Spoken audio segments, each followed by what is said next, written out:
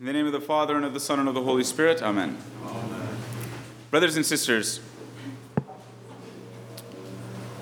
we live in a very hyperactive world. You've heard me say this probably many times. We are full of activity. We are very busy people. And we're a very progressive people. I don't always mean that in the good way, obviously. What I mean by progressive is we're always trying to move forward. We're always trying to accomplish what we envision for ourselves in the future. I'm not saying that this is a bad thing. What I'm saying is we have a future in mind, and we do everything that we can to accomplish that. And usually what that entails is we plan and we plan and we plan. We plan for ourselves, we plan with other people, we bring committees together, we plan with those committees, we bring subcommittees together, we plan with those subcommittees, and they answer to the committee, which answers to some kind of board and everything like that, and we're just living in a series of meetings and committees and planning and agendas and all these things so that we can accomplish a future that we have envisioned for ourselves. I will venture to say that this is, in the extreme form that we're living it today, it is quite spiritually dangerous for the reason that I will say.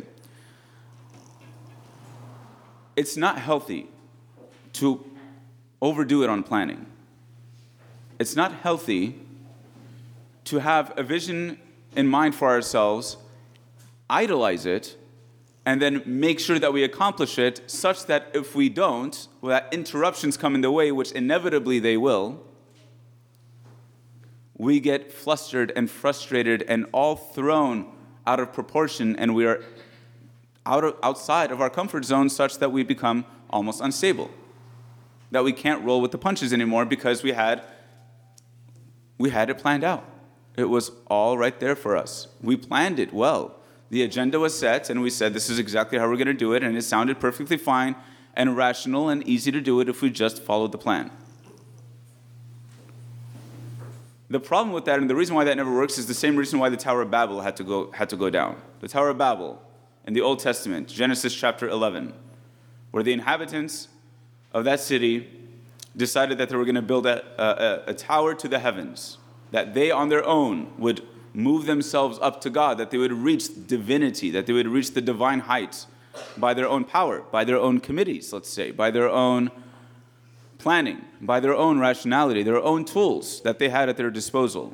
This will never work. It didn't work with Babel because we human beings, merely don't have the power to do these kinds of things. We human beings cannot rule the world. We human beings cannot be masters of our own lives. No matter how good the plan is, no matter how structured our agenda is, no matter how many people come onto our committees, we simply cannot become the masters of our own lives. Those that try will always fail, and they will, barring their acceptance of that failure, will just self-destruct. This is the story, not to get too deeply into it, this is the story of Satan, essentially. Especially if you read Paradise Lost. This is the way John Milton presents Satan. Non serviam, in Latin, means I will not serve. The devil's sin is that he wanted to do things his way. He wanted to be the master of his own life. He thought he had a better plan than God. And you know what? Maybe we think we have a better plan than God too. I mean, imagine if somebody comes up to you and says, like many people propose today, I have a plan that's going to save the world. I have a plan that's going to save the country. I have a plan that's going to save the political arena. I know how people are going to become united again. I know how we can defeat sin and death and all these awful things. Here's the plan. Now imagine somebody coming to you and saying, the way we do it is we get a poor guy to walk around various villages, preach a message that says, love your enemies and do good to those who persecute you. And then we take that guy and we put a crown of thorns on his head and we scourge him, and then we make him carry a cross up a hill, and then we kill him on the cross. That's going to save the world. Does that sound like a good plan? What if somebody tells you, you know how you can save the world? You can save the world by accepting the suffering that people offer you. For example, when somebody does something really evil to you, you can accept it and forgive them.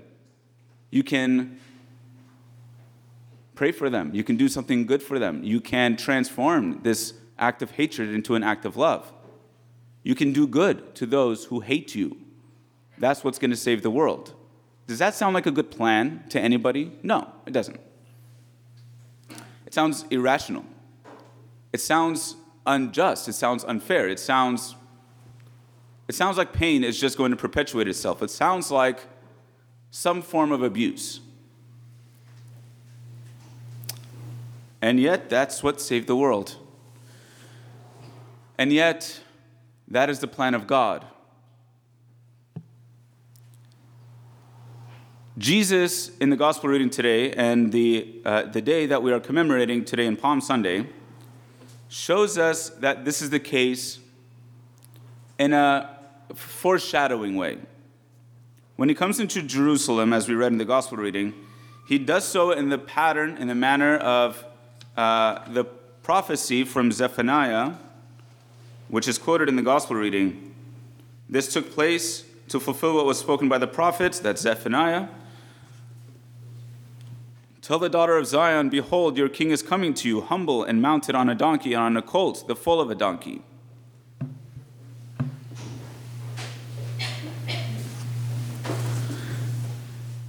What is the prophet saying, Zephaniah? He's saying, this Messiah that's going to come, that's going to save the world, he's not going to be a political revolutionary. He's not going to save the world by might, not by power, not by violence. He's not going to get rid of evil. And that's the point. Jesus doesn't get rid of evil. 2,000 years later, it's quite rampant. He's not going to save the world by his strength. He's going to save the world by his humility. In fact, he's going to save the world by his weakness. He's going to save the world by giving in to the injustice of the world, by allowing the evil of the world to pile on upon him. So while Jesus walks into Jerusalem today, rides into Jerusalem on a donkey, in the matter of humility, yes, the people celebrate him. The people chant Hosanna. They take their olive branches and they put it down on the road for him to honor him. They take their garments off and put it on the road for him in order to elevate him. That's all true. They do all that. But he knows what's going to happen very soon after that. Jesus knows that he gets the praise today, and tomorrow it's going to be a different story. Tomorrow, he's going to be, by way of a scheme, he's going to be arrested. By way of betrayal, he's going to be tried in court. And in that court, they're going to lie about the charges that they bring up against him. And he's going to be found guilty falsely. And then he's going to be judged and sentenced to death. Death by the most excruciating fashion, crucifixion. He knows that all that is going to happen, and yet he accepts it bit by bit. He takes it all upon himself. Notice that the crowd is not, the crowd that's there in Jerusalem welcoming him in and cheering him on is not there when Jesus is being tried and crucified. None of them are there at the cross. It's just Mary, Mary Magdalene, St. John the Beloved. What does that mean? You and I, brothers and sisters, we can plan out our lives all we want to, but we're not the masters of our lives. Our plans will fail. There's the old saying, what is it?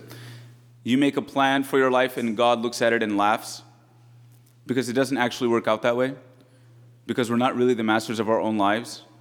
And so we shouldn't try to be, because we're just going to keep frustrating ourselves. And that the idea is that we give in to the will of God. We surrender, radically surrender to the will of God. Part of that radical surrender is accepting the good when it comes, like on Palm Sunday, and when we get to celebrate with the Lord and all these, when we're jubilant, because a very good thing is happening in our lives. But another part of that is accepting the will of God when it hurts as well, like when it hurts in a few days from now, when Jesus is going to be tried and sentenced to death and then be crucified and buried. What saves the world is not endless planning. That's not going to work. What saves the world is radical love, period. That's the only thing that's going to save the world. That's the only thing that's going to save our lives. And the way to love is by risking ourselves to things that we have not planned. Surrendering ourselves to the will of God that we cannot see. It's the stuff that we don't know. Jesus goes into Jerusalem and he's praised, but he's going to be crucified soon. And he accepts it all bit by bit. Brothers and sisters, we walk with Christ. We're part of the crowd, and that's good to be part of the crowd, praising Jesus and chanting Hosanna, taking our palm branches and laying them at his feet. That's good. But let us follow him all the way to the cross and not be like the crowd in Jerusalem that just left him behind, because when his fame ran out, so did our love for him. Let us follow Jesus when he's not only popular, but especially, and in today's world, very unpopular. But the way to follow Christ is in the way that Jesus tells us. Whoever does not carry his cross and come after me cannot be my disciple. Put another way, no one can come after me if they do not pick up their cross. We follow Jesus through and through, which means that we go through the ebb and flow in life where a good thing happens and then a bad thing soon follows. But we, in following Christ all the way, also get to follow him into the resurrection, Easter Sunday, when it's not just this kind of dialectic between good thing, bad thing, good thing, bad thing, and this cycle of these things, but we finally get to break out of that circle and reach something beyond our imagination in the resurrection. That is our hope, brothers and sisters. And so, instead of endlessly planning things, God has a better plan for us. It might not make sense to us. In fact, it might look like it's downright dark and evil to us. But the plan of God is the most good. The plan of God is the unimaginably good. The plan of God is the ultimate good, a good that can never be taken away from us by anything bad that would come after it. Amen.